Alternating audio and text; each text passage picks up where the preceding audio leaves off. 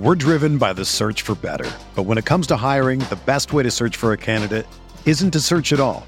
Don't search, match with Indeed. Indeed is your matching and hiring platform with over 350 million global monthly visitors, according to Indeed data, and a matching engine that helps you find quality candidates fast. Ditch the busy work. Use Indeed for scheduling, screening, and messaging so you can connect with candidates faster. Leveraging over 140 million qualifications and preferences every day, Indeed's matching engine is constantly learning from your preferences, so the more you use Indeed, the better it gets.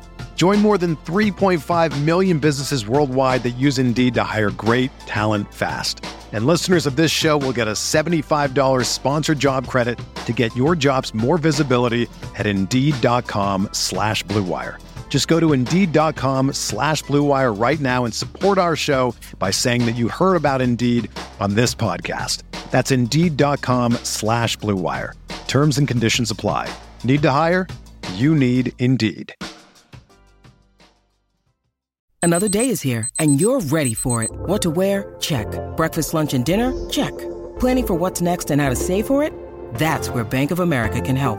For your financial to-dos, Bank of America has experts ready to help get you closer to your goals.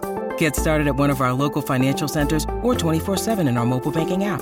Find a location near you at bankofamerica.com/talktous. What would you like the power to do? Mobile banking requires downloading the app and is only available for select devices. Message and data rates may apply. Bank of America N.A., member FDIC. Enter the Pat Mayo Experience. Pat Mayo Experience. Pat Mayo Experience.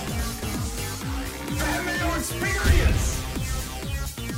Experience. Welcome to the Pat Mayo Experience, Week 5 NFL recap, NFL injury report, maybe some quick pickups for the way that we're doing this as of this week, and we'll see how this show goes to see if we carry this over into the future. But I thought, hey, where I'm currently at, the places where we go to watch all of the football games at once, you can no longer go inside in these places. So we've rigged up the studio inside PME headquarters to watch all 9 games at once. We had 9 screens going today, so we figured out we can do that. So if I'm going to be in the office anyway, might as well do a show on Sunday evening to give you, people on the West Coast mainly, something to watch and listen to in the evening. Or if you're just someone like me who never goes to sleep, you get a fresh podcast at like midnight. It's perfect.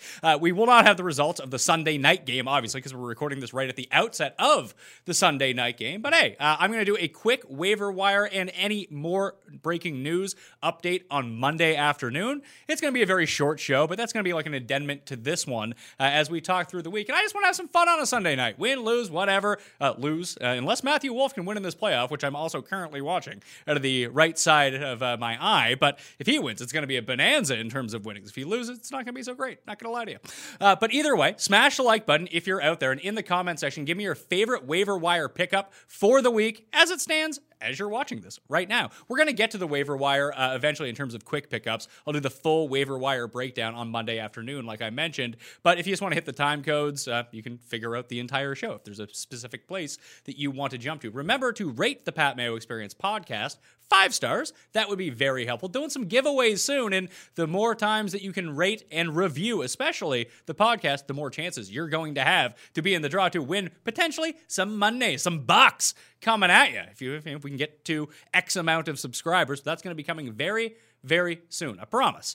Also, FTNdaily.com in the description of this video. If you use code MAYO, you get 10% off on top of the 25% off, which is already offered. Optimizer, lineup generator, projections, cornerback versus wide receiver index tool, the Shadow Index. And if you want to play on Showdown, and where we're going to have 2 Monday night games next week, it's just very helpful if you really want to try to smash these contests. Highly recommend it, FTNdaily.com. Now, the managing editor of all of the FTN sites, FTN Daily, FTN Bets, FTNFantasy.com, Gary and Thorne, out this week. Chris Meany, though, is still here. What's up?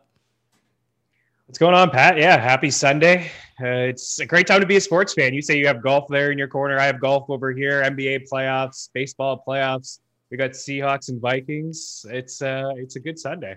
Yeah, let us know if you enjoy this. This is going to be a very, very casual show. I just want to talk about what we just witnessed, trying to consume everything. Obviously, we'll have it more digested. I usually wake up very early on Monday mornings and go watch every play of every game. They have like the quick, 30-minute, like they cut out all the time in between and just go rewatch all the plays. Like when you watch 8 games at once and absorb everything. I'm trying to make notes as the day goes along. It's easier with the later slate of games when there's only 3 on the go at one time. But just like, oh yeah, like that. Like something like Colin Johnson in that Jacksonville-Houston game. Gardner Minshew was just looking his way all the time. It didn't really come forward on the stat sheet in terms of volume or anything like that. But he was basically the first read for Minshew every single time. And I want to find that in some of the other games. But I guess we should talk about the big story right now. Dak Prescott, probably done for the year.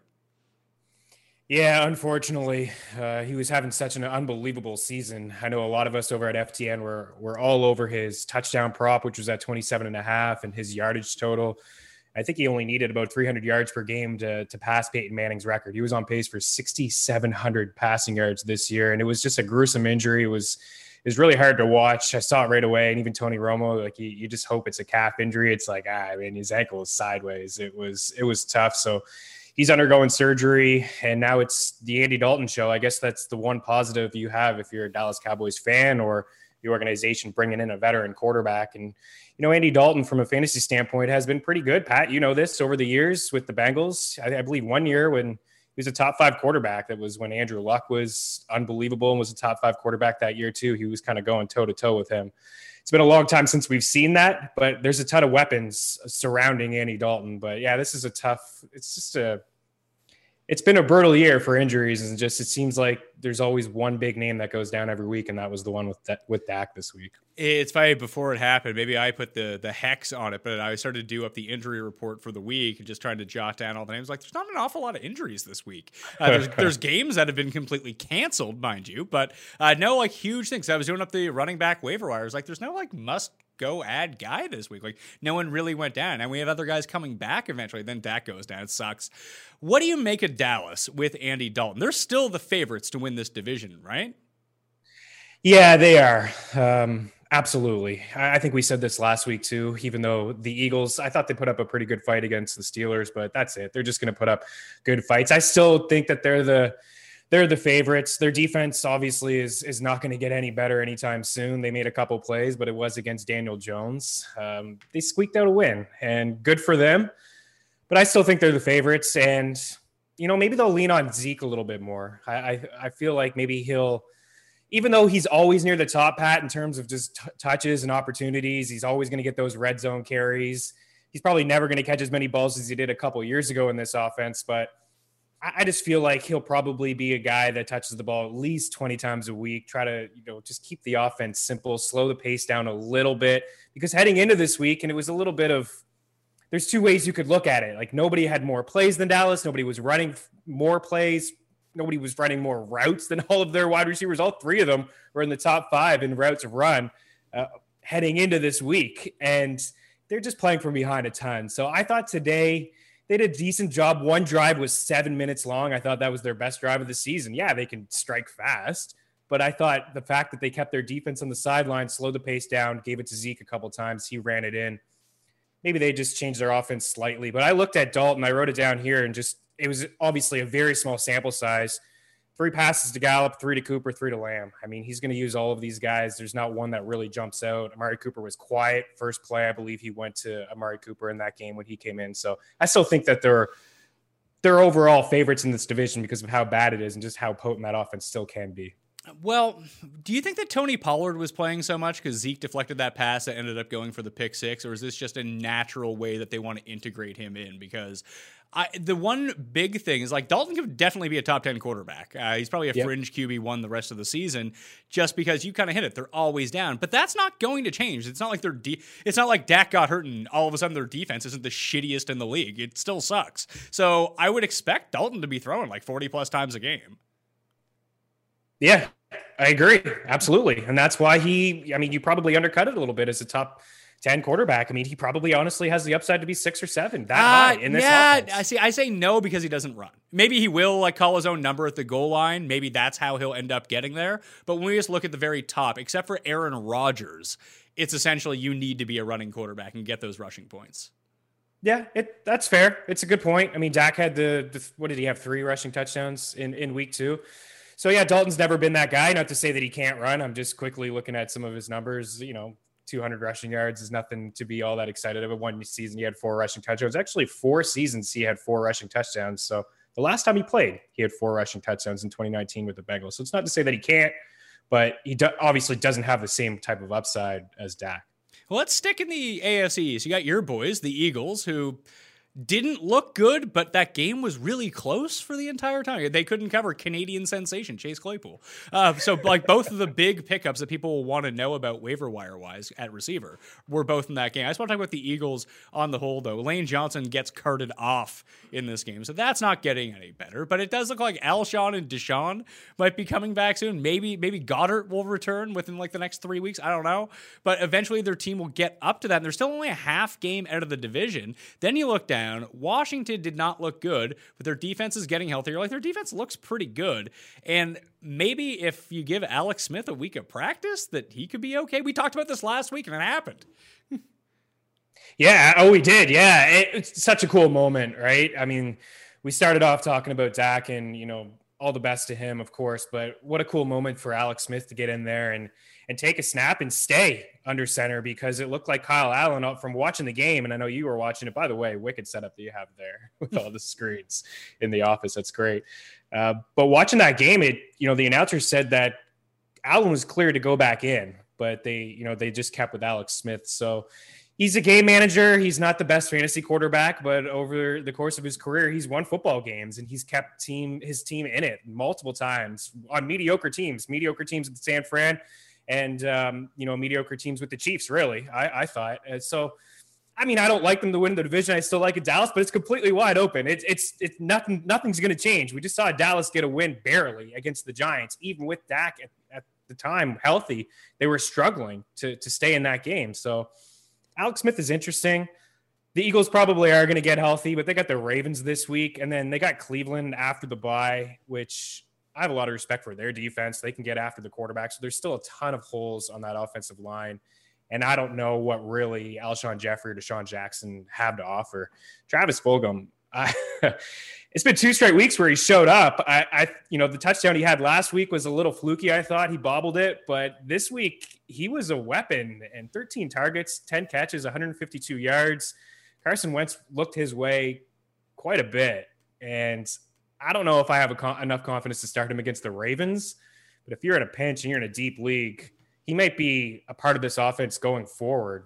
I know it was a 6th-round pick with Detroit a couple of years ago. He's not like a terrific talent, but he looked pretty good, Pat. I know you watched. Like, he was hauling in some nice catches. He was. He had almost like the Greg Ward effect from before, where just any time that you threw the ball in Greg Ward's direction, he just caught it at the end of last year. Now, I guess Fulgham's that guy. But once these other bodies start coming back, are we really going to see, double-digit target games for him? Like I was trying to piece together my waiver wire pickups at receiver. Like T. Higgins is still out there. He still put up a decent game this week. I still think he would be the best guy to go at. I had Claypool over Fulham. Like I still have Ruggs over Fulham, N'Keal Harry. I have Claypool over him, Preston Williams, Marcus Valdez-Scantling. Like I just don't know how sustainable this is. I could be missing out here though. I mean, if you want to talk me around, go in. Fuck.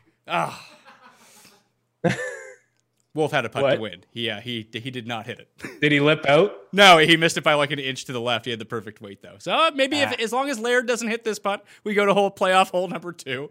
At receiver though, but Deontay Johnson not leaving this game with a back injury was a big reason to open up Claypool. Not to say that he wouldn't have scored 2 touchdowns instead of 4, but Deontay Johnson's presence not on the field really did help out Claypool here. So if Johnson is back next week, what do we expect from Claypool?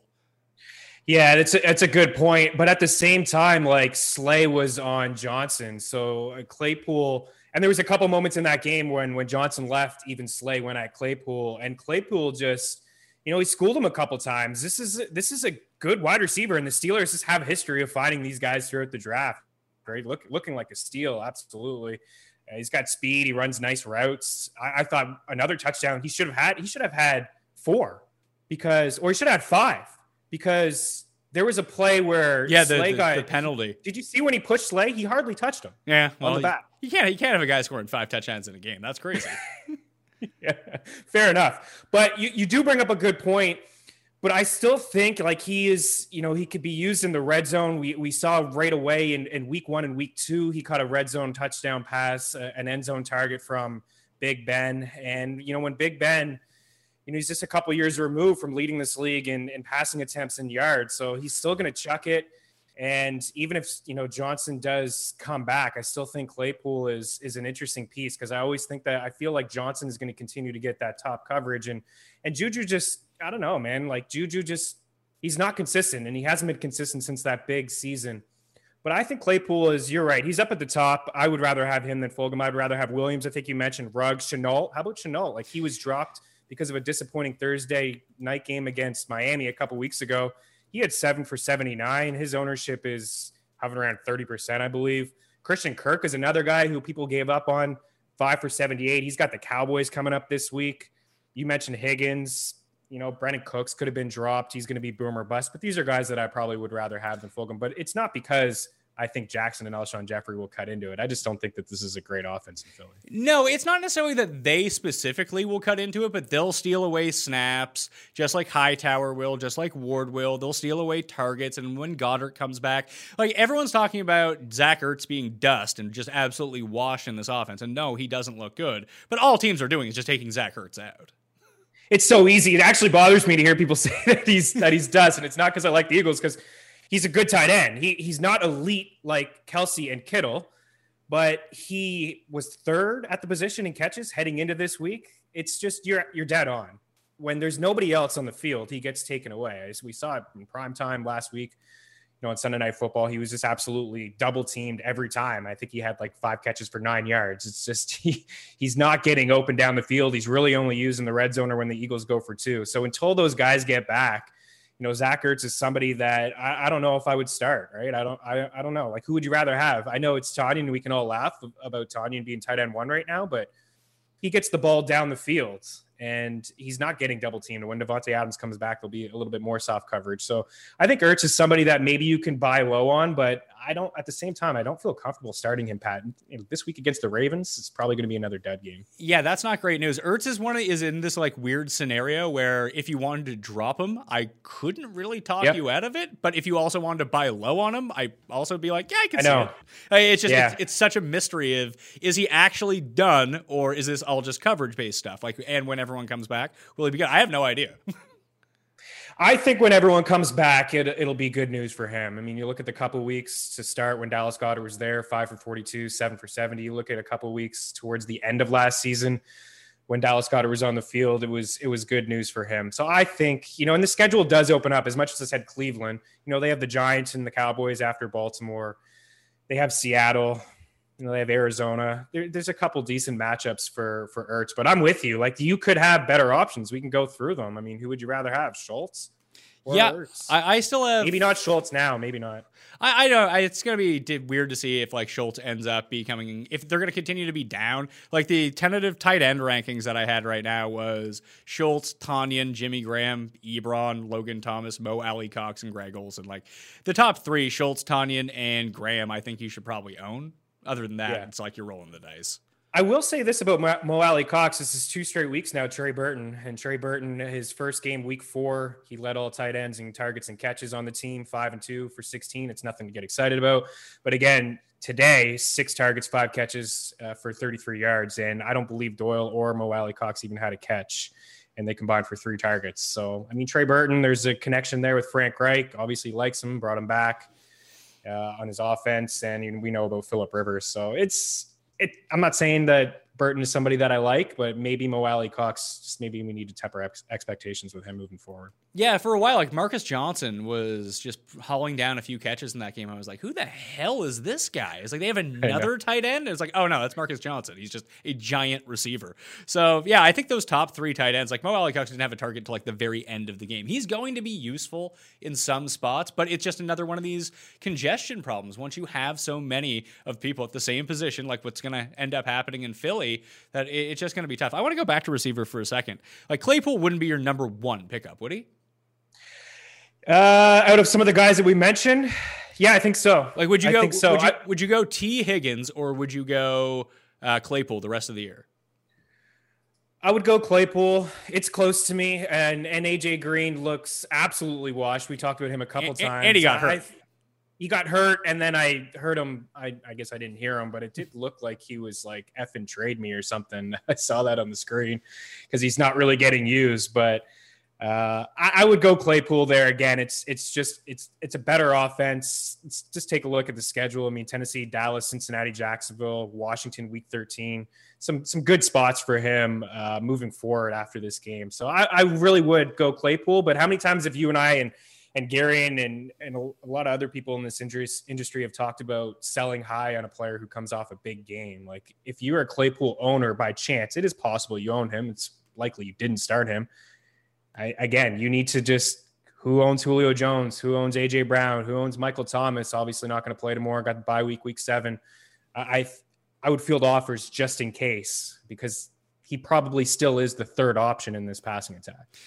I think I would rather have T. Higgins because I think he could be the number 1 on Cincinnati. And even against a tough Baltimore defense, he still put up like 4 for 60. Like it's not a great game, but at least I don't know if that's necessarily going to be quote unquote his floor going forward. But if that's the type of game he can come up when nothing is going right for Cincinnati, when they're not playing the Ravens, it could be all right. The problem with them is they get the Steelers, the Browns defense is way better now, and the Ravens once again. That's a bit of a problem that your in division games are going to be tough, but almost against everyone else, T. Higgins should be pretty good.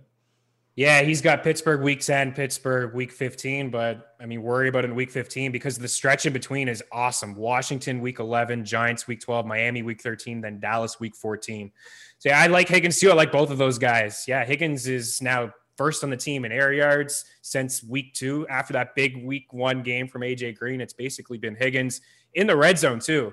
His 2 touchdowns against the Eagles came in the red zone. He's been used there. And you know what, Pat? Maybe that is his floor. Maybe not 4 for 62, but maybe 4 for 40, 4 for 45. I mean, 6 targets, 9 targets, 7, 8. That's pretty decent. Yeah, and AJ Green's dealing with a quote-unquote hamstring injury, but I don't know if this is the last we've seen of AJ Green, but it just seems like he's getting worked out of this offense. Like the other guys that I currently had in between, maybe I'll move Claypool ahead of Preston Williams. Would you go Marcus Valdes-Scantling with Lazard going to be out for a while, those bye weeks now done, or Claypool? I would go Claypool. Yeah, I just think there's a little bit of a higher ceiling. MVS, he's just more frustrating than not. I know, like, Sealy was trying to trade me him yesterday, and it's like, you have Lazard, he's the number 2 there. It's like, sure, but Rodgers just throws to the running backs or Adams. Like, what are we really thinking from MVS? Like 4 for 45. There isn't a high ceiling there with MVS. So I would go Claypool ahead of him. I would have Ruggs ahead of him, Shenault. Kirk, like I said, I think Kirk is interesting. I know it's all Hopkins and Chase Edmonds, but this is a good game against the Cowboys. And Kirk has been involved in the offense for 2 straight weeks now. And then Shenault. I like Shenault. And Ruggs is a bit of a boomer bust. I think what we saw, like that big play, he's probably going to do that every other game. But he would come down the list for me just because the volume just probably will never be there. And Carr, like, I want to give some respect to Carr. That was an impressive game for him today against the Chiefs. He really doesn't zone in on anybody outside of Waller. He spreads the ball around to all of his weapons. He's very accurate.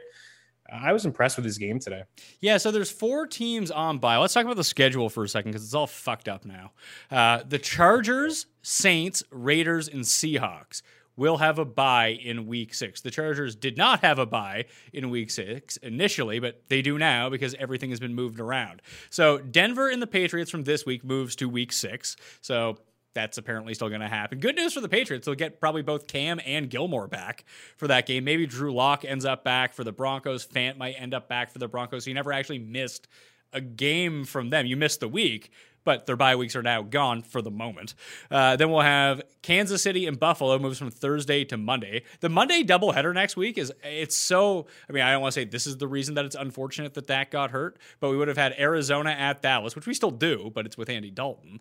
So we would have had Kyler at Dak and then Josh Allen and Patrick Mahomes. That would have been a great Monday night.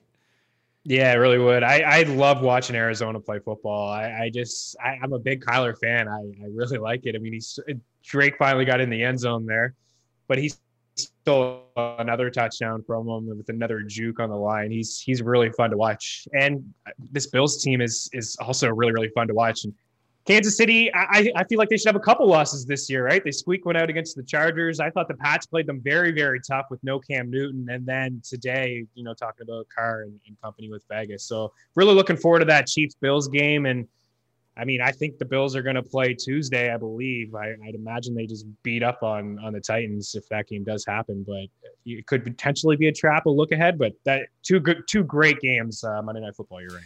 It's really tough to know, because it does look like the Tennessee game is going to happen, but I also thought that last night at this time, and then I woke up this morning, it's like, oh, good, another positive test. Is it going to get pushed? And then it didn't.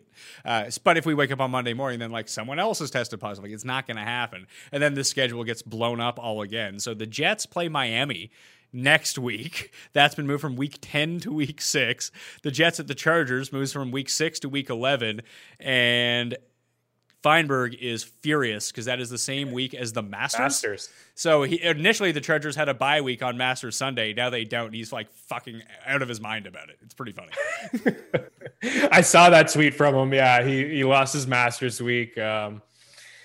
I don't know what to say about it. I really don't. Considering we're doing a live show right now and I have a football game and a golf game and a basketball game in the background, I think he can sort it out, but Jeff is not the most technologically savvy person in the world. I'm going to have to go over to his house and help him out with that one. What's he going to say to you this week when, Joe Burrow looked really bad. Obviously, it was Baltimore. I don't want to blame it on him. But what's he going to say to you if Justin Herbert somehow finds a way to pull out a W? Oh, my God. I watched that segment. It was must-watch TV. It was hilarious. You're dead on, by the way, in terms of writers and how they vote. And I liked his point of view at the same time, as well as value on Justin Herbert. But I'd imagine he'll just forget about Masters week if Herbert can pull out a W tomorrow. I suppose that's true, unless he has someone in the final pairing with some cash on the line. But my point was never that it was a bad bet. I was just he's not going to win. He would have to, right. And my point was he would have to make the playoffs to win, and Burrow would have to miss it. That was my point. He just didn't want to hear that. No, he didn't. He thought it was insulting to Justin Herbert. I care about Justin Herbert. Yeah, I was just going to say that because you give a shit about Justin Herbert. You could care less about Justin Herbert. He has been impressive. He's top 5 in passing yards per attempt and completion percentage. He's been really, really good. But again, you were right. You were right with your point. Let's see. The Jags and Chargers goes from week 8 to week 7. The Chargers got fucked in all of this, and they didn't even do anything. I guess they knew it was it's the Chargers. No one really cares, so we can just move them around as much as we want. So the Chargers Broncos goes from week 11 to week 8, and Chargers Dolphins goes from week 7 to week 10, and then the Dolphins Broncos goes from week 6 to week 11. Now the Chargers are just randomly on bye week next week. Man. What a shit show. It's very confusing. You got to write this stuff down. I've written it down a couple times just to try to keep track of it. It is wild, but yeah, you're right. It looks like the Chargers are getting screwed out of all of this. And now they are probably without Austin Eckler for at least 6 weeks. Some reports, nothing is confirmed, but last I heard it was at least 6 weeks, which is not good news at all. So the rookie's going to be in tough. Yeah, I'm curious to see how the split goes between Kelly and Jackson on Monday night. And I don't even know if that's going to be indicative of how it goes forward. But I think that not necessarily that people are sleeping on Justin Jackson, but he may play a larger role than people think in that backfield. Yeah, we may find out right away. Actually, you're right. I don't think we can take too much out of week 1. The Saints haven't allowed a 100-yard rusher in 47 straight games. So it's going to be pretty tough for Kelly and Jackson to get anything on the ground against them, but we'll probably get a decent feel of maybe who the pass catcher will be, right? Because both can catch, and for Kelly, Nothing through the air in week 1, but he caught all 7 of his targets over the previous 3 weeks. I put a prop on FTN bets already. I think his 17.5 receiving yards. I took the over on that because I just feel like it's going to be tough for either of those guys to get anything on the ground against the Saints. They just don't give up anything. So I think we'll get a good feel. Like if Kelly can catch 3 or 4 balls, or it's Jackson maybe that's catching 3 or 4 balls, there's obviously some value to be had with both of those guys. I don't think they're as talented as a Gordon and an Eckler, but those guys were both productive in this offense a couple of years ago and last year, and Eckler and Kelly were both productive. You could have started them once or twice this year as well. I don't suggest having them both in the same team, but they both can be guys that you plug in, and this running back, the landscape is so brutal out there. So Jackson could be, I think it's Kelly. I think the answer is Kelly. I think he's always going to have more carries than Jackson, but that doesn't mean to say, Pat, that Jackson can't be a flex guy or like a top 36 back in PPR leagues. No, absolutely. And listen, I think it's Kelly as well. I'm not like, 100% confidence in that pick. It'd be like, no, I'm like 60% confident in that pick. Yeah. Yeah, you can't be confident. No. So what else stuck out to you about this schedule? Like, this isn't going to be the end of it. We know that, right? No, unfortunately, probably not. The way that COVID is trending up, seems like it's trending up everywhere. So this isn't going to be the end of it. It's a nightmare to be a commissioner. I said a couple weeks ago, send your commissioner a 2-4, a 6-pack, anything, whatever it is he likes to enjoy or she likes to enjoy. Hook them up because it's going to be tough. It really is going to be tough. And in a couple of my leagues, we're suggesting alternates. Like if, Josh Allen doesn't go, I want Teddy Bridgewater points, but I'm starting Josh Allen. Like you need to get creative maybe and need to try to just change rules and just, hopefully it just benefits everybody in your league. You don't want to see the same teams taking zeros. And, there's a guy in my league that last week got burned with Connor and Henry. And now this week, is Henry going to play? We just don't know. And then the whole Patriots situation and the Broncos. So it's tough. It's probably not going to be the end of it. My biggest takeaway here from fantasy, it's brand new. I've changed my tune a couple times, but it's all about strategy. In years past, I have no problem trading like 3 for 1, like get that big stud. But now I'm like, you know what? Maybe I want to keep my depth. Somebody offered me Josh Allen for, 3 pieces that I don't necessarily love. Like one was Chase Edmonds, but hey, maybe I'm going to need Chase Edmonds. Could have started Chase Edmonds as a flex today, and you could have did all right having him in there. So I think it's important. I never like to carry 2 tight ends or 2 quarterbacks, but I think it's important to do that more times this year than in years past. Don't you think? It's important to have depth, I think. I think it depends on where that depth is and who you're carrying. I just lost my golf bet as Martin Laird won in a playoff. Come on, Matthew Wolf. Get it together. This is like twice in 4 weeks that Matthew Wolf has just absolutely ripped my heart out with a second place finish. Like, oh, my God. Terrible That's news. A heartbreaker. Terrible news. Watching it in real time is not great. Fuck! I need to regroup. I think it depends on the backups that you actually have. So if you have a capable quarterback too, you should probably keep him at this point. If you have a capable... I would prefer to have all these like high-end running backs as backups, to tell you the truth. Like just having Mike Davis on so many teams from the draft has really helped me a lot. Now, it's the same people are still sitting on Alexander Mattison, waiting on Dalvin Cook to get hurt, or whoever it might be, Tony Pollard with Zeke owners, and even Edmonds with the Kenyon Drakes of the world, that if that one guy goes down, they just take over this entire role. But I think that's the type of player that you really want to keep on your bench. Not necessarily the wide receiver 5, like, oh, but all my guys are hurt and I need to go plug someone in. Yeah, that's fine, but you could probably still go pick that guy up off the waiver wire if you really wanted to. That I would want to have high-end bench players on my team. So even in the 3 for 1, it really would depend on who those 3 are. Yeah, no, it's for sure. It's all about context. Like if you can get a Michael Thomas or Julio Jones, I would do it. I mean, those guys are game changers. If just to think about your roster and plug them in for like a week 14 or a week 13 to get to fantasy football playoffs could be a huge difference. Mike Davis has been unbelievable. And you had said you thought that his usage would be very similar to CMC. And, I'll be honest with you, I kind of chuckled and thought, I don't know, but this guy's got 30 catches on 33 targets in 14 quarters? Like basically 14 quarters? Yeah, I have it right here. Mike Davis's 16-game pace as a receiver since McCaffrey went down, he would be 158 catches. Wow. My goodness. Teddy Bridgewater. Just check it down. But he's been so efficient catching them too. I wrote him up at FTN as a sneaky little play to pair up with Bridgewater. The Falcons had allowed 3 receiving touchdowns to running backs. It's sometimes that's how I feel anyways, that sometimes I can get the edge if my quarterback throws a touchdown to my running back. And we saw it, and we've seen it a couple times so far this year. He has 2 receiving touchdowns. So yeah, he's just getting a ton of work. He was second among running backs in target share heading into this week behind Alvin Kamara. And that was higher than basically right around the same pace as what CMC was doing. So 150 plus catches is phenomenal. And a lot of questions that I'm getting, like, what do I do with Mike Davis? I still feel like you should probably sell high, but again, you could be in a situation where. But what are you selling him for? And everyone knows Julio Jones. I saw him go for Julio Jones this morning. No, you didn't. No one is making that trade. I did. I saw him. It was a huge show in our chat league, this controversy. But Buddy needed a running back. He had no running back to play. He was worried about Henry, and that was his RB1. So he needed a running back to play. He had all these wide receivers. He traded Julio for him straight up. I think it's a bad deal. He's going to get the win this week. I don't know. Maybe he'll get it another week. Maybe CMC suffers a setback and Davis is fine. But you'd be surprised, man. Like, he was the most traded player in fantasy football in CBS leagues over the past 10 days. Like, he's the poster boy for maybe a sell high, but what can you get? I don't know. Like, I wouldn't give up Julio for him, but there's people in your leagues that are crazy. But the way that I would approach it, like as a Mike Davis owner, is you just ride Mike Davis until you can't ride him anymore. Because I agree. At least in my mind, like, who are you actually getting for him? No one. You're getting less than what he'd be worth to play.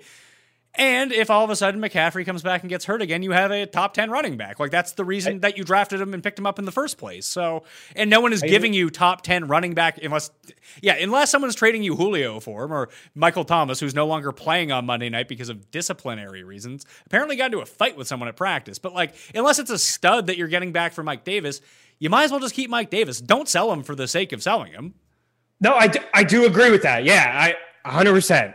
I wouldn't have traded Julio Jones for Mike Davis. I just said it happened. So, yeah, unless you're right, unless you're getting a stud, I can't even think of a running back who has been brutal that I would want. Like Drake. I don't know. Could you get Drake for him? Yeah, but you probably could get Drake for him right now. That's actually an interesting one. Like, if you wanted to take those, like, were valued, probably overvalued coming into the year, by me especially. I love Drake. It turns out he's not good.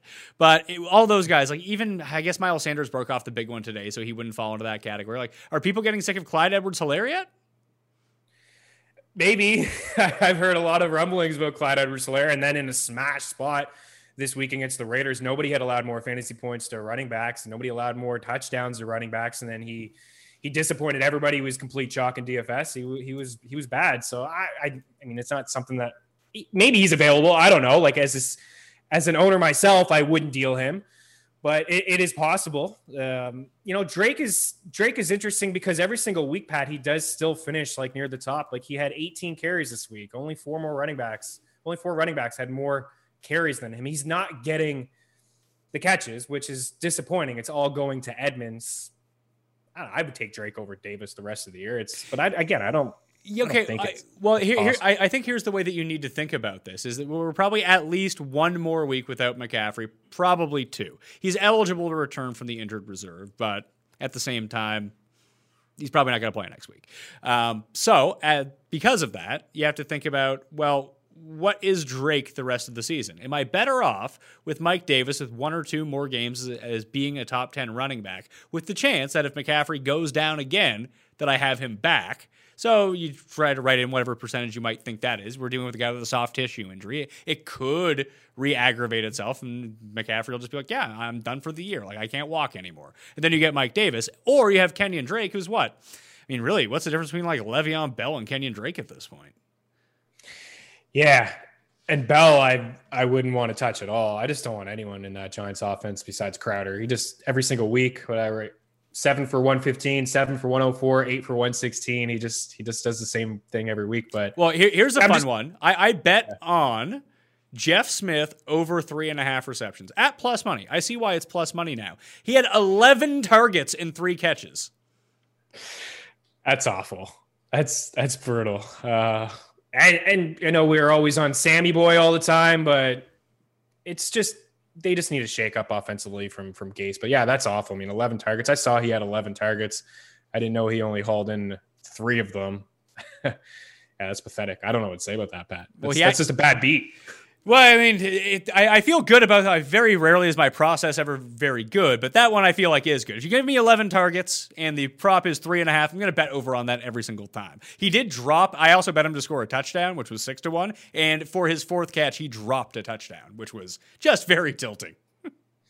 Yeah, that is tilting. It's interesting. There's a few backs that I feel like their prop totals are low. Like I'm just checking out some of my JD McKissick over 2.5. It was plus 105. Got that one pretty early. Antonio Gibson 2.5. That was plus 102. Got that one pretty early as well. Gibson 16.5 receiving yards. Some of these backs on bad teams or players on bad teams, like Smith, I feel like kind of just get overlooked, or maybe just Vegas just tosses it out there. Sometimes I feel like it's a bit of a trap. Like Freeman too. Freeman 19.5 receiving yards, got that in the first quarter, and then it was looking like he could have a huge day through the air, and then he doesn't do anything since. But some of these running backs on bad teams, like Gibson, I have this written down too. Gibson and McKissick come on for 11 catches and this week and 9 catches last week. And if Terry McLaurin, I love him, but if Alex Smith and him can't get on the same page, and it's just one game, very small sample size, but if the top corner is always going to be on McLaurin, could be a lot of checkdowns for some of these running backs to also have value in PPR leagues. Yeah, I think if you're going to go buy low on anyone, I think this is the time now for McLaurin. Like, he's gone the Eagles, he got Slay. Yes. He got Peterson on the Cardinals. He got Denzel Ward on the Browns. Last week he had, was it Jimmy Smith who was on him? Was it Humphreys who was on him? The Ravens have a good pass defense, and he still was able, through 4 weeks, was able to put up points. Then he got Ramsey this week. Now he goes Giants, Cowboys, Giants, Lions, Bengals, Cowboys. It's going to be good news for old scorer McLaurin here soon. Yeah, does it get any better than that? You have Giants, Cowboys, Giants, Lions, Bengals, Cowboys. Wow. Yeah, I agree. And the volume is still there. I watched every snap of that game. I'm with you. I had all the games on, and I was just really rooting for Alex Smith, but he did look his way. The fact that 7 targets is his floor. He's never had fewer than 7 targets this year. Yeah, he's a great buy low. I wonder how people feel about him, because he's always ranked near the top. Even this week against the Rams and seeing Ramsey, he was ranked as a top 15 wide receiver. Oh, consensus. See, you should have consulted the Pat Mayo rankings. I think I had him at 30. Maybe that's I had him late 20s too. So you and I are on the same page there. I have respect for Ramsey. It's nothing to do with Terry McLaurin, right? It's just you just rattled off some of the games that he had against top corners. It's tough when you're the only weapon on your team. Yeah, he's probably a very high-end wide receiver too the rest of the season. And he will not be valued that way right now. One of the very interesting guy that I found this week, someone we talked about as a potential sell because of the tough schedule that he had coming up. He didn't do anything this week, and I'd be shocked if he did anything the next 2 weeks either, but it is nice to see Joe Mixon, 6 targets to Giovanni Bernard's 2. Last week, turns out, was not an aberration. This is just how they're using Joe Mixon now, which is really encouraging to see once he gets out of this tough stretch. Absolutely, I agree. And you could have bought low. He's been a buy low for every single. I write buy lows on Wednesday every single week. I put him in there. You couldn't have bought low on him after last week. You couldn't. You could have potentially flipped him and sold high. But if you got him and you got that good week, and then you managed to get by out of a tough matchup against the Ravens, getting 15 points. That's what I'm saying. If you bought low early on, consider it a win, because he's getting a lot of usage, and the Bengals are running a lot of plays. Heading into this week, they had run the second most plays in football. Joe Burrow was top 2 in passing attempts, and Mixon was top 3 in rushing attempts. So there's kind of room for everyone, right? Room for Boyd and T. Higgins to get both of their fair share of targets in the offense, and at the same time, Mixon. So no running back had more carries than him, 24. I know he had 59 yards, whatever. They still kept going to him. And then your point, 8 targets, 6 catches, 35 yards. So 8 targets, that's 26 opportunities for Joe Mixon. And he just got, like I said, another tough matchup. I do have respect for the Colts run defense, but if he's going to get 25 opportunities, you have yourself, again, I think he's back into the low end RB1 or just a rock solid RB2 for you. Nobody was treating him like an RB1 over the past few weeks. You could have got him for RB2 price, and there's nothing wrong with an RB2 right now with all the running backs that are hurt. Looking at the AFC North, do you believe in the Browns, because it looks like Baker like cracked his rib or something like that. He's going for x-rays overnight, so I'll have more info on that tomorrow. I'm sure everyone will have more info on that tomorrow morning. I just don't know what's going on with him at this point, but he actually looked really good in this game against the Colts. Some bad throws, but when pressure was coming down on him, he eluded it very nicely. Like he had a lot of command of the pocket, which is something you don't normally see from Baker, and by and large, he was making good decisions. I think like once Phillip Rivers is playing across from you and he makes so many terrible decisions that eventually that just through osmosis goes on to you at some point. Maybe that was it. Maybe that's part of it. Phillip Rivers looks so fucking awful that Baker looks good, right? Rivers 2 picks. This guy is, oh my goodness. Hey, at least T.Y. Hilton. 10 targets, 6 grabs, 69 yards in a game where they were playing from behind a little bit. Maybe that's enough to sell T.Y. But back to Baker. No one is buying T.Y. I know we have T.Y. and we want to get rid of him. No one's taking him. I know nobody responded at all in the email in League of Leagues. Hey, by the way, no, I didn't say Ty, but we have a lot of running backs. Todd Gurley had a good game. We keep sitting the wrong one we have 4 good running backs. We can only play 3, and every week we sit the guy who goes off. Connor. I know it's tough. It really is. I picked up Chenault and I played him for us. Oh, good. At least had us in contention to win a week. Yeah, we need to sell one of those running backs. Maybe it is Gurley. Gurley had his longest touchdown on the ground. I think it was 35 yards. It was his longest one in like 30-plus games. But he had a good game today. Maybe we can sell him. Maybe we can flip him.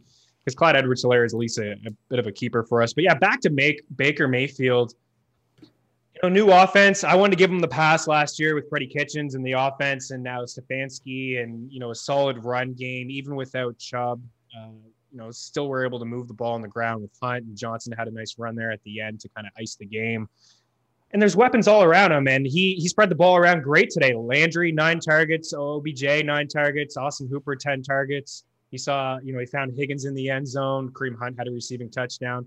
I like the defense too, more so the pass rush than the secondary, even though they do have a couple guys that can play and like Denzel Ward, but they get after the quarterback a lot. I think the true test is this week for Baker and the Browns. Like, how legit are they? They're going to have to go into Pittsburgh and play the Steelers. So we'll see how good they are, because they beat Cincinnati, Washington, and Dallas, and then a Colts team who was banged up a little bit in the secondary. They were missing some guys in Phillip Rivers who couldn't get back in, but yeah, Vegas. This is Houston, is a real problem for Indianapolis, by the way, is Phillip Rivers.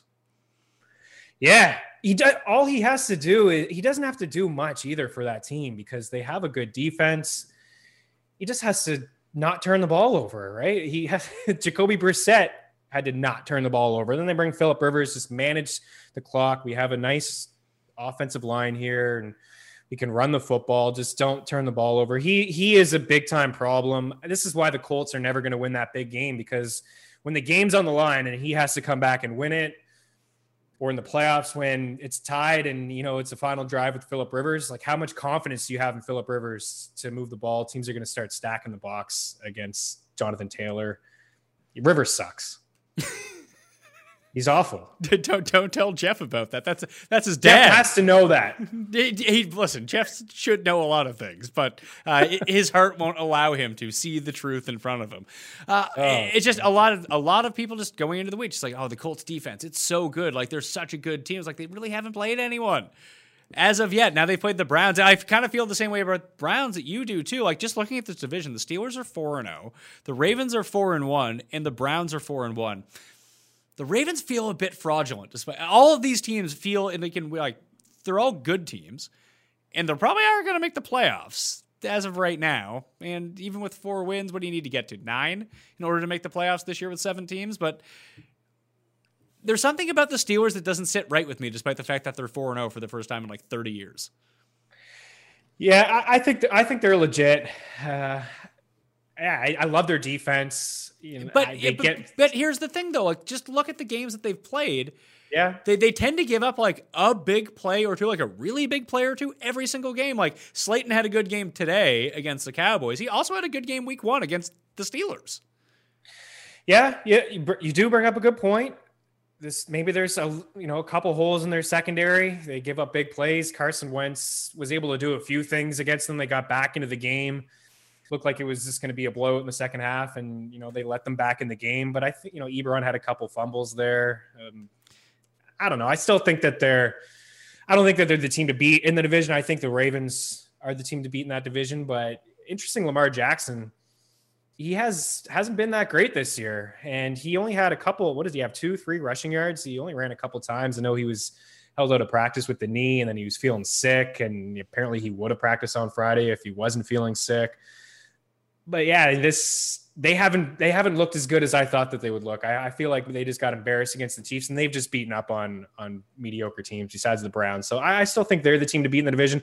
But the Browns are I think that they're a playoff team. I think that they are, and they'll play Vegas in a couple weeks, and maybe the winner of that will have the edge in terms of a wild card. But you get an extra team in the playoffs this year. I think maybe both of those teams are going to get in it. I like the Steelers.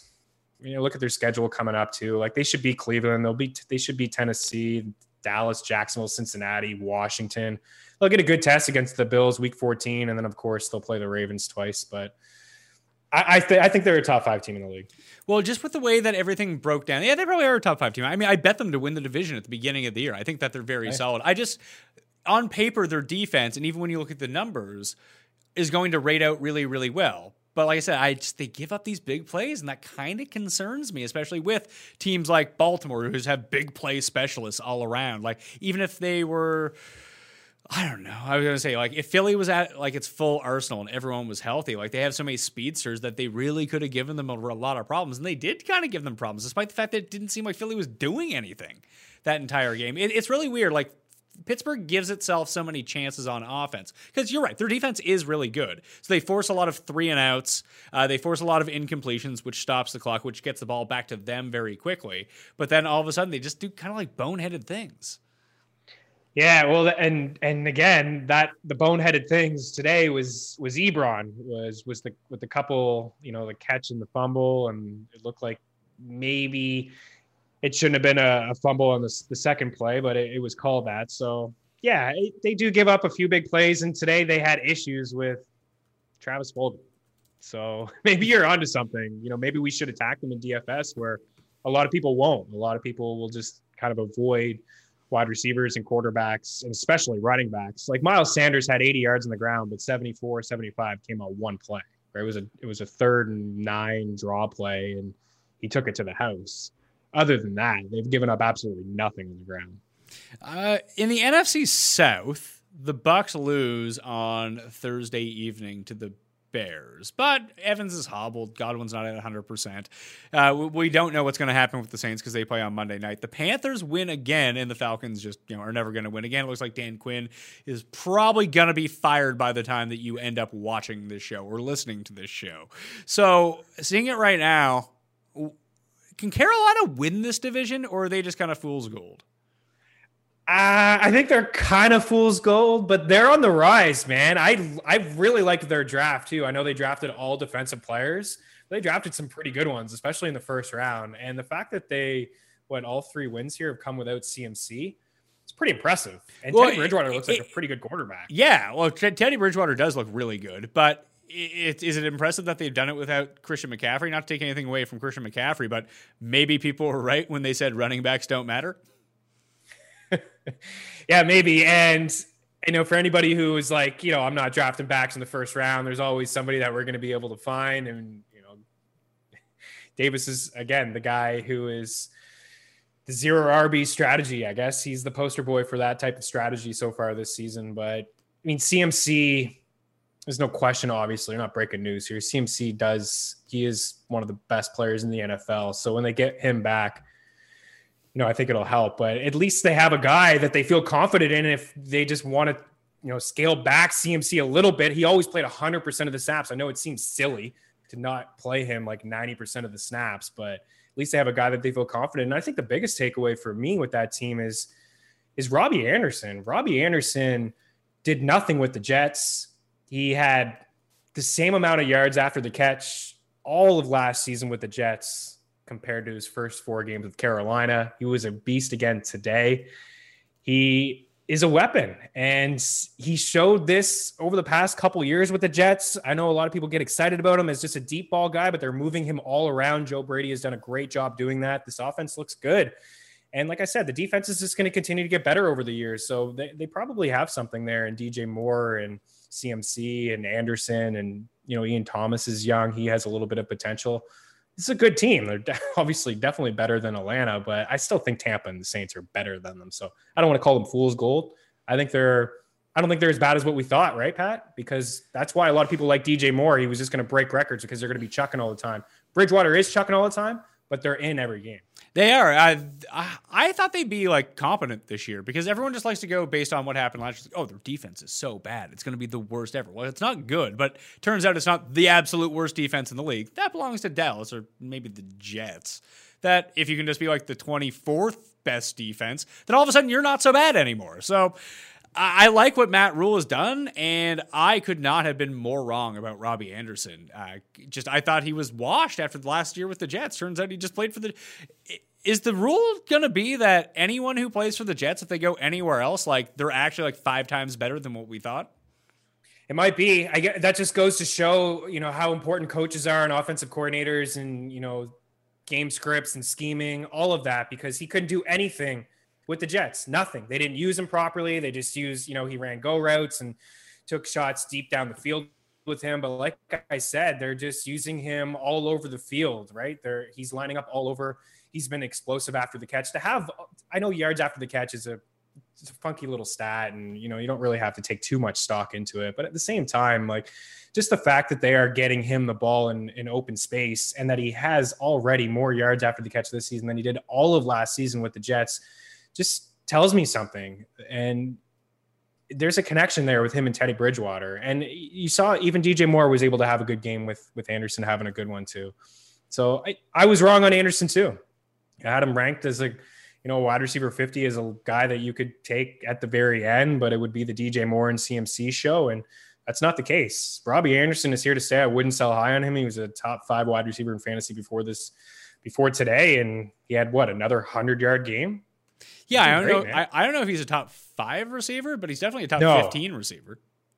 Yeah, and would anybody have ever said that a wide receiver 2, that Robbie Anderson be a wide receiver 2? Heck, just call him a 3. Let's scale it back a little bit and just be cautious. He's a for sure locked in wide receiver 3 the rest of the way, and he was either a waiver wire pickup for you or a late round pick that you just thought you wouldn't even start ever. Teddy Bridgewater is on pace for 4,672 yards and has completed over 70% of his passes. That's insane. Yeah. That is insane. I know.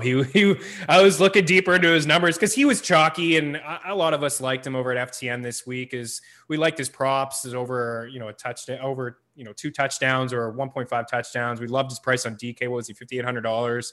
Obviously, the Falcons have something to do with that, but he's been good, man. And it's nice to see because he had that. What was his second year in Minnesota? He had that solid campaign, but he was never in that 70 completion percentage. He was never a guy that I would feel like could throw for 4,000 yards. He was just, he was an okay quarterback and didn't really turn the ball over that much. And this year he's chucking way more than I thought he would. And he's been very accurate. Yeah. 73 completion percentage, 300 yards per game. It's pretty impressive stuff from Teddy B. And he's using his legs a little bit too. Yeah. It's a little bit. Just a little bit. Hey, if he has to call his own number from time to time, that's fine with Teddy Bridgewater.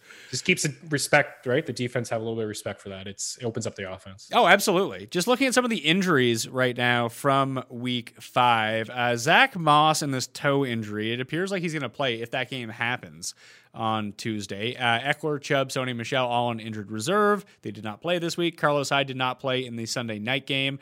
Seattle's on bye next week, so no need to worry about Carlos Hyde. LaShawn McCoy didn't play. Philip Lindsay looks like he'll be back next week. Obviously, they didn't play this week. Just so many weird, different amendments to everything. Christian McCaffrey could be back next week, but probably won't be. And Tevin Coleman could be back next week, but also likely will not play. Deontay Johnson, Sammy Watkins, DJ Chark, AJ Green, Chris Hogan all got hurt in today's game. They exited the game. They did not come back. No word yet on their status moving forward. Michael Thomas, like we mentioned before, not going to play on Monday Night Football due to discipline reasons.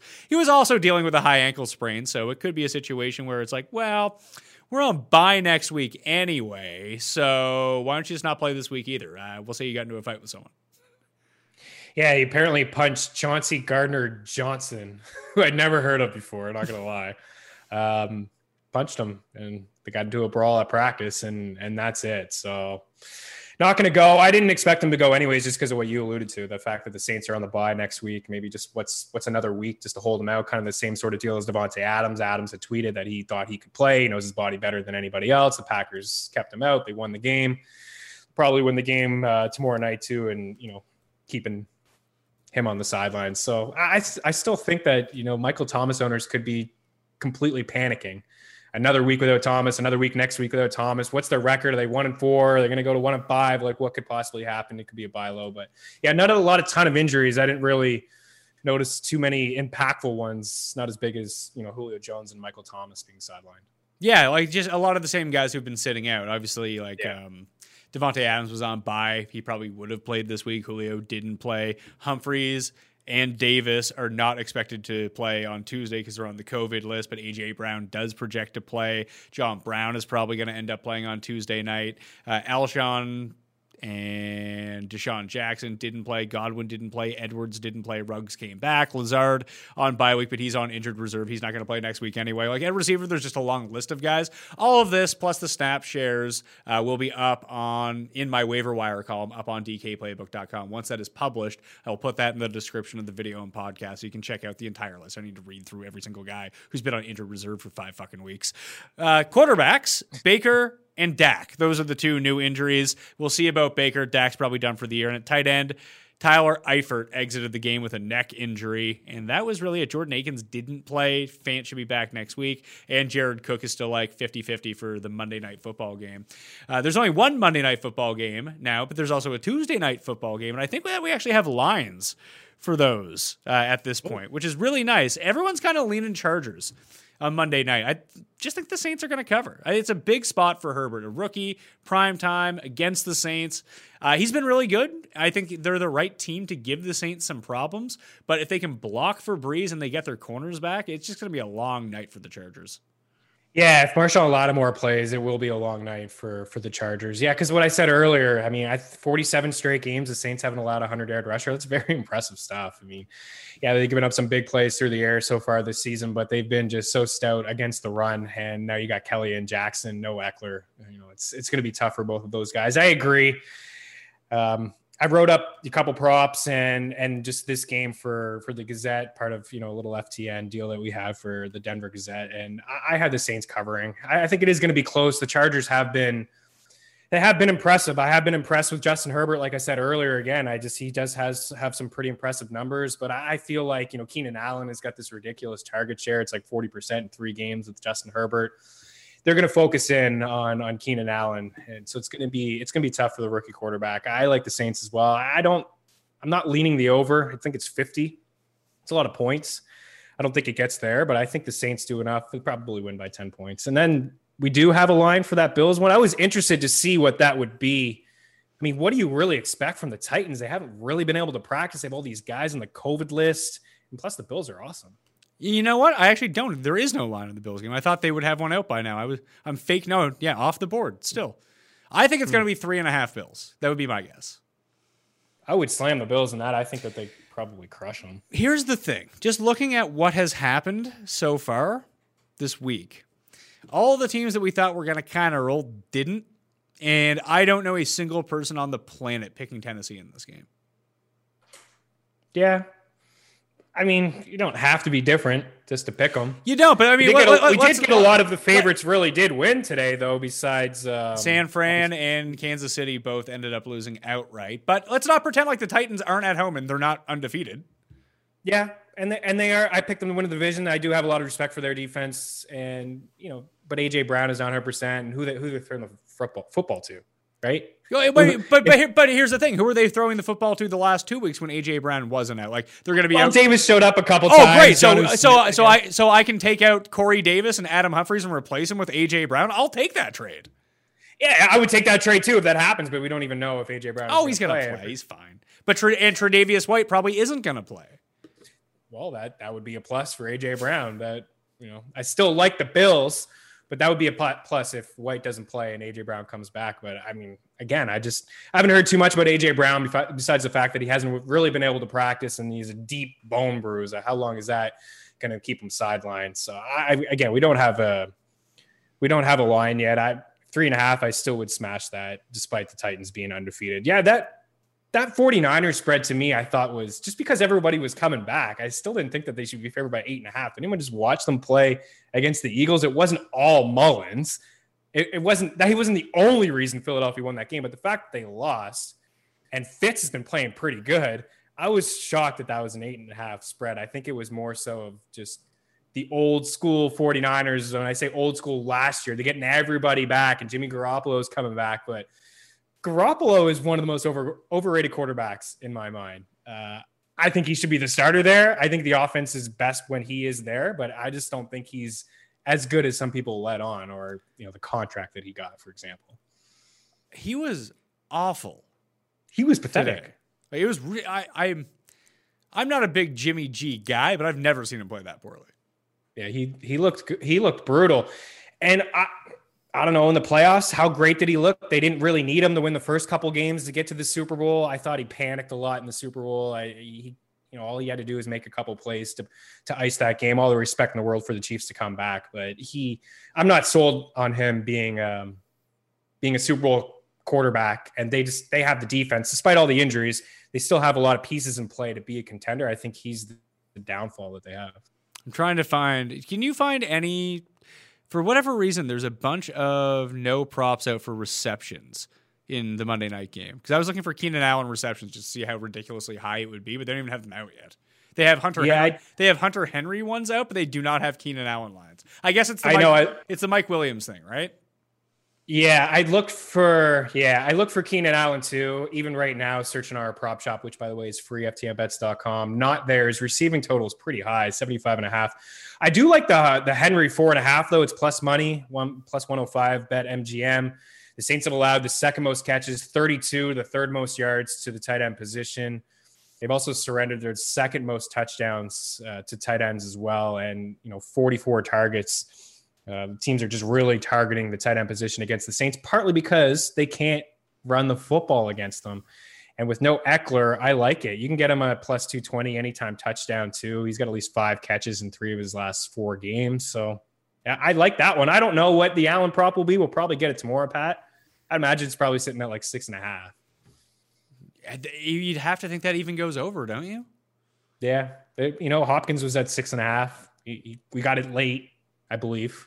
We got it late. J.D. McKissick would have just missed it by a half catch. Yeah. But just the usage that he is getting, a 40% target share is absolutely absurd. And that's what he's gotten over the 3 weeks. He leads the league in target share overall. And with Tyrod Taylor really not even throwing his way week 1, I would even with Lattimore, he probably gets it. Yeah, because the rookies, and Herbert, he's going to really focus in on those 2 guys. It's going to be a whole lot of Hunter Henry and Keenan Allen. And there wasn't a catch prop on Alvin Kamara either, but his receiving total has just been out to lunch lately. It's really tough to get behind. It's 60.5. That's tough. I know he's getting a lot of the work without Thomas, but 60.5 for a running back. I don't know if I can get behind that one. Paul, you have your hand raised from behind the camera? There is a Bills line out there. Oh, what is the Bills line that you have found? -3 Bills. -3 Bills. Okay, that was a half point off. It's a good guess, Pat. Bills. Yeah, I mean, I just don't think that people should be, and this is a classic, this game has been fucked around with a bunch of times, for one thing. Yeah. And then it's on a Tuesday, so it's just weird to begin with. The Titans are already 3-0, and the Bills play the Chiefs next week. If there's ever going to be a look-ahead game, it's this one. Yeah, when you brought up that schedule when we were talking about next week on Monday night, I did think about that, and in the back of my mind, if it would be a look ahead, and I don't know. I think the Bills will take care of business. I think they're pretty sound on both sides. Even though I wasn't really impressed with their game against Vegas, I thought if Vegas was healthy, they didn't have any wide receivers, and they were down a couple guys in the secondary. I thought, maybe Vegas could have won that game. But I will take them. It's just a field goal, right? I think that they get it done. Yeah, listen, I think that the Bills win too. I would just be pensive about I'm probably just not going to bet the game. I'll just sit back and enjoy the game. Yeah, sure. Yeah, I wouldn't consider it a lock or anything like that. It's just silly. So let's say the Bills win, or we can play it either way. You can say the Titans win. You can say the Bills win. If you had to power rank, or just say these 3 teams are better than all of the other teams, who are those teams? The 3 teams in the NFL that would just stand out from everyone? Yeah, like is it the Packers? I don't know. I put the Packers with the Steelers kind of in that tier. I still feel like the Chiefs obviously are in a tier of their own. And then I think that next tier, in my opinion, would be like Seattle, Baltimore. I'm not going to lie to you, man. Seattle's getting pummeled right I know now. they're down. As I'm saying that, they're down 10-0, almost 17-0 right now. They are getting pounded. Their secondary is pretty bad. And the fact that Russell is not able to do anything against the Vikings secondary is concerning. But, I was looking too, they're plus 140 to come back. That's it. That's the respect that Vegas, they could be down. They're probably going to be down 13 points here at half, and they're still only live bet. They're plus 165. That's kind of the respect. But I still put them in that second tier. Maybe they're in that third tier. Maybe is Baltimore alone? I don't know. Baltimore probably, in my opinion, Baltimore is right there with the Steelers. Maybe not. Are the Bills a part of this? Close. Like Bills are probably in that third tier with the Packers and with the Steelers. And then I feel like there's a bit of a jump there between Baltimore and those two teams. But Baltimore, they need to, as good as they are, they need to show me that they can beat a real football team. They're just beating up on trash right now. So are the Bears and Titans sort of like the fraudulent good team so far? Yeah. The Bears could easily be winless. Like they had a couple nice comebacks, Foles to come back. Week 1, Trubisky led them back against the Lions.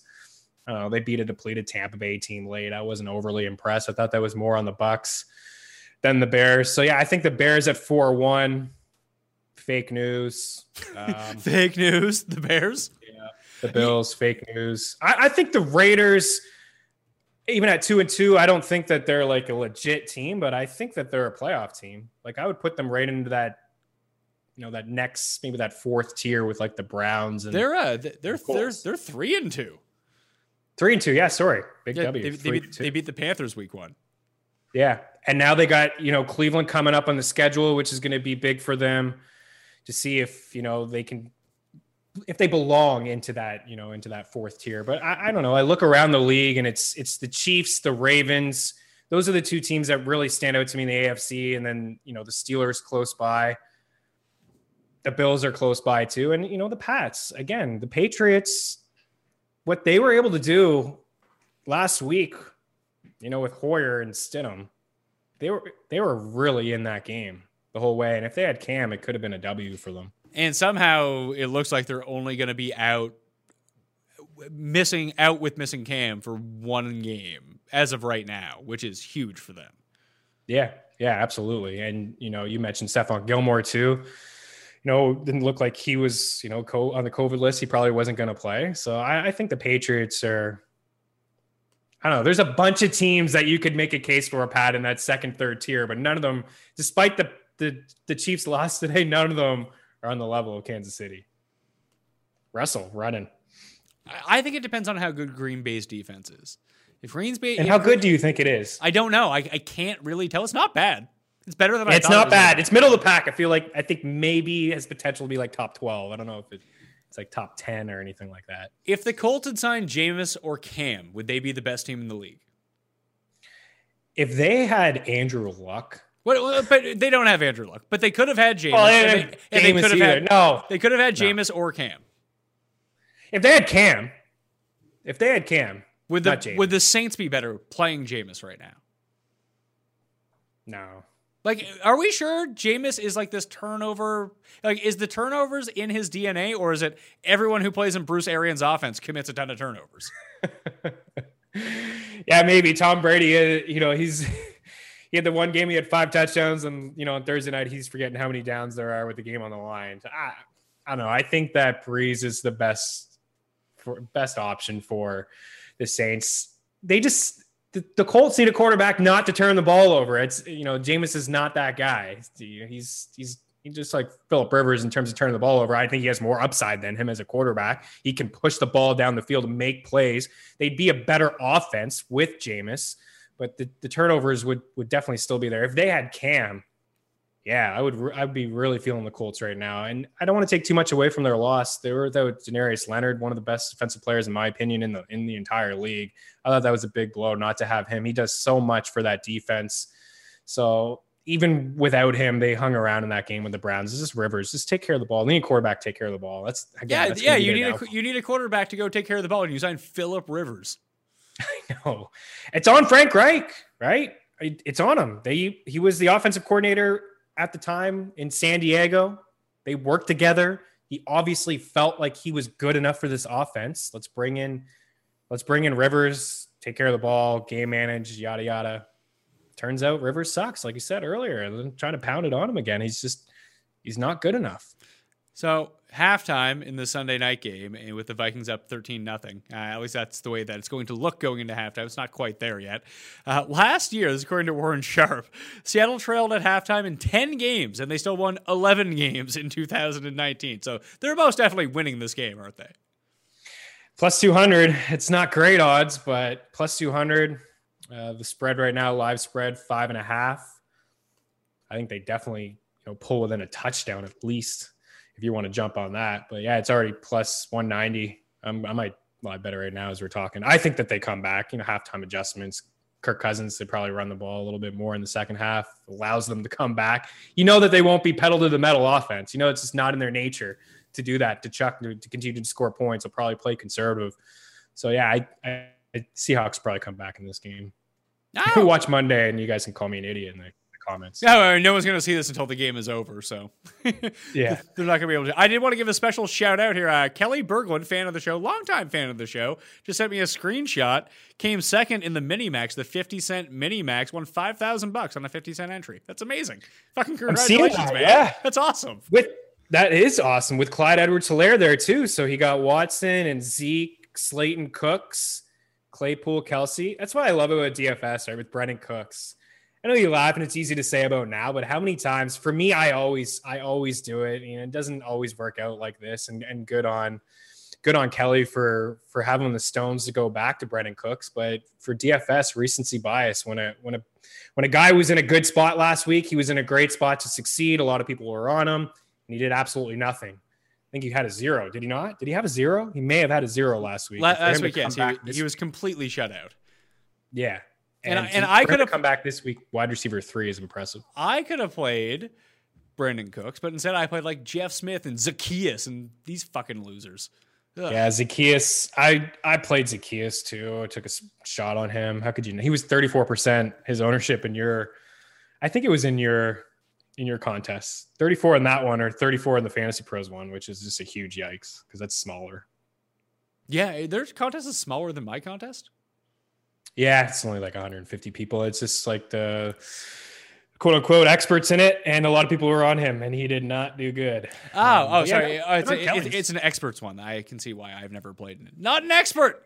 Trust me on that one. But you can play in the Pat Mayo Experience DraftKings Open. I don't have the link for week 6 as of yet. That usually debuts in the Tuesday show with Jake Seeley. That will be in the description. It's $15 to play, 3 max entry, and there is no rake. I think there'll be 3,000 spots this week, and they go pretty quickly. Mini, anything else from this week? Contest in the game. Yeah, it's the best contest. I should probably get my golf one back too, because I can't just keep hitting the guy who comes in second place every week. It's starting to fucking drive me insane. But anything else from football week 5? Not really. I think we hit on everything, man. It was the big takeaway for me was just those wide receivers, obviously Claypool, but some underrated guys that were probably dropped. Preston Williams 4 for 106. I just want to say with Williams, I didn't want to take. I think I may have taken the loss last week on him. But at the same time, maybe it was just silly for me because this is a guy who only played 9 weeks last season and led all rookies in targets and catches and yards and really was a big part of that offense. And then he had the major knee surgery. So a lot of people wrote him off after just 4 games this year. He wasn't really getting a lot of targets. I get it. Fitz drops back 45 and he gets 3 targets is pretty frustrating. But he is a good wide receiver. So maybe this was a sign of things to come. He could be hanging around the waiver wire. Ruggs, Shenault, Kirk.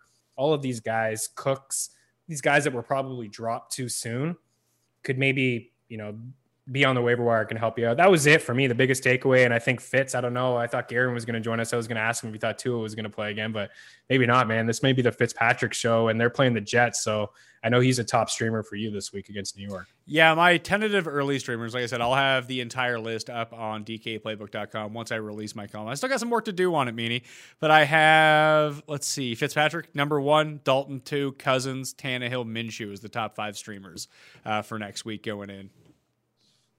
Yeah, that makes sense. Dalton is probably he's probably just a pickup. Know, in my rankings next week, Fitzpatrick will appear ahead of Dalton. That's why I ranked them this way. But I think if you're just looking for a pickup for the rest of the year, it's probably Dalton. That's what I was going to say. Yeah, it was exactly what I was going to say. If you need a quarterback the rest of the way, you lost Dak. You got a quarterback on bye, or you're unsure of, it's just been pissing you off. I think Dalton has got the upside to be a QB1 in this offense. All right, that will do it on the Pat Mayo Experience. Chris Meany, you can follow him on Twitter at Chris Meany. You can also check him out at FTN Daily and FTN Fantasy and FTNBets.com. .com at the end of all of those. Hit the description if you want to find the links to those sites. Code Mayo gets you a discount. Plus, there's just an overall discount for NFL going on right now. But there's a ton of stuff going on. It's not just football. There's MMA. There's golf. There's baseball still going on, I think. I haven't really been paying attention. Oh, yeah, Meany, I'm really hoping that the Astros win the World Series. I do. I have the Astros at 12-1 in the World Series. I have not bet them. I have not watched a second of baseball. I just want the Astros to win. That's all I want. So me too. And I said this on a show. I have a show, Sticks and Stacks. It's just a baseball betting. It's presented by Monkey Knife Fight. So me and Jen Piacenti, we go through some props, and she's a big Astros fan. But I jumped on them before the season started at 12-1 just because of the value, right? And at that time they had Justin Verlander. I didn't think the bullpen was going to be such a mess. Cranky could pitch. He can't now. I just thought it was good value for a team that, yeah, we all know that they cheated in the scandal, but they still have really good players in their lineup, and they're proving it right now that they can still have success. So I'm with you. I'm cheering for them too. And I don't know what that says about you and I, because there's nobody in the world that's cheering for the Astros. Everybody hates them because of what they did, but I don't care, man. It's a cool story. There's value on them every night, value on them again. Underdogs today. Last I checked, they're up 1-0. I don't know if they won the game or not. They were underdogs in the first 2 games against the Twins. They were underdogs in the first 3 games against the Athletics. I've been hammering them, making bets. I'm 16-4 in the postseason for anybody who wants to. I mean, like, I can cool off at any point, but still making some bets and just jumping on that value. I think, as much as people want to say the Rays and the Dodgers, there's going to be value every single time that the Braves and the Astros play. And I think it's going to be a lot tighter than people think. So yeah, I do have money on the Astros. I was thinking about hedging because I have the Braves too as a future. There's just no value on the Dodgers. So I'm with you. Let's go Astros and let's piss off the world. Yeah, that's more what I'm here for, is that like sensitive baseball Twitter. Oh my God, they brought that side of the game. The way I see it is they were cheating to try to win. I want to listen, they got caught. They still won. Yeah. It's just like all those USC titles with Reggie Bush. They still won the games. They're still they might not refer to them as El Champions anymore, but I remember watching them win. So that's all that really matters at this point. I just want to see these losers on Twitter just get really upset. It makes my day. Yeah, and especially when it's Yankees fans or Red Sox fans, because they cheated too. Like, they didn't get caught, and it wasn't as extreme as maybe what the Astros were doing, banging on trash cans. But this kind of stuff, unfortunately, has been going on in the league for quite some time. They're not the only team to cheat. They got caught. And you know what? A lot of their players who have, talked trash, like Carlos Correa, they're backing it up. And I don't know, I kind of have respect for them. All right. It's so bad to say, but whatever, man. Yeah, listen, I'm for it. I just want to see throw at their heads. Although if you told them any other sort of type of violence, they'd be like, oh my God, I do never condone violence ever. But you should throw at their heads. They broke baseball. It makes me sad. Like, it just, and you know what happened in the world. I know. Throw out their heads. Come on, like 95 mile an hour on their head. Like, those people who say that should really get checked out before some of these Astro players should get checked out. But what I've noticed, and I don't think this is on purpose because it's the postseason, you had your time. I guess you had your time to throw at them, even though most of the baseball was played inside the division. There was a couple moments, I think George Springer, like somebody threw at George Springer in the first inning. He got on base. What happened? He came around and scored. You're playing a risky game by throwing at some of these guys because the lineup is still pretty potent. That will do it on the Pat Mayo Experience. Follow me at the PME, Twitter, Instagram, and Facebook. Smash the like button on the way out. Leave a 5-star review, and maybe a 5-star rating. If you want to feel generous, please leave a review for the audio podcast. I'll be back on Monday for a very quick waiver wire segment. You can check out my column up now on DKPlaybook.com. All the injuries, all the waiver wire. I will add all of the snap counts on Monday morning once I have all of the snap counts and add them all up. All right, that will do it. Thank you all for watching. I'm Pat Mayo. I'll see you next time. Pat Mayo Experience! Experience! Everyone is talking about magnesium. It's all you hear about. But why? What do we know about magnesium? Well, magnesium is the number one mineral that 75% of Americans are deficient in. If you are a woman over 35, magnesium will help you rediscover balance, energy, and vitality. Magnesium supports more than 300 enzymatic reactions in your body, including those involved in hormonal balance. From functional medicine doctors to mental well-being and female hormone experts, we all know that magnesium is the one mineral to improve all aspects of well-being and health. But which one? Magnesium Breakthrough from Bioptimizers, the trusted choice recommended by leading experts with 7 best-absorbed forms of magnesium to ensure your body receives the support it needs for overall well-being. Go to bioptimizers.com/balance today and use code BALANCE10 for 10% off. Support your journey to wellness at bioptimizers.com/balance. Magnesium Breakthrough from Bioptimizers, your foundation to optimal health and vitality.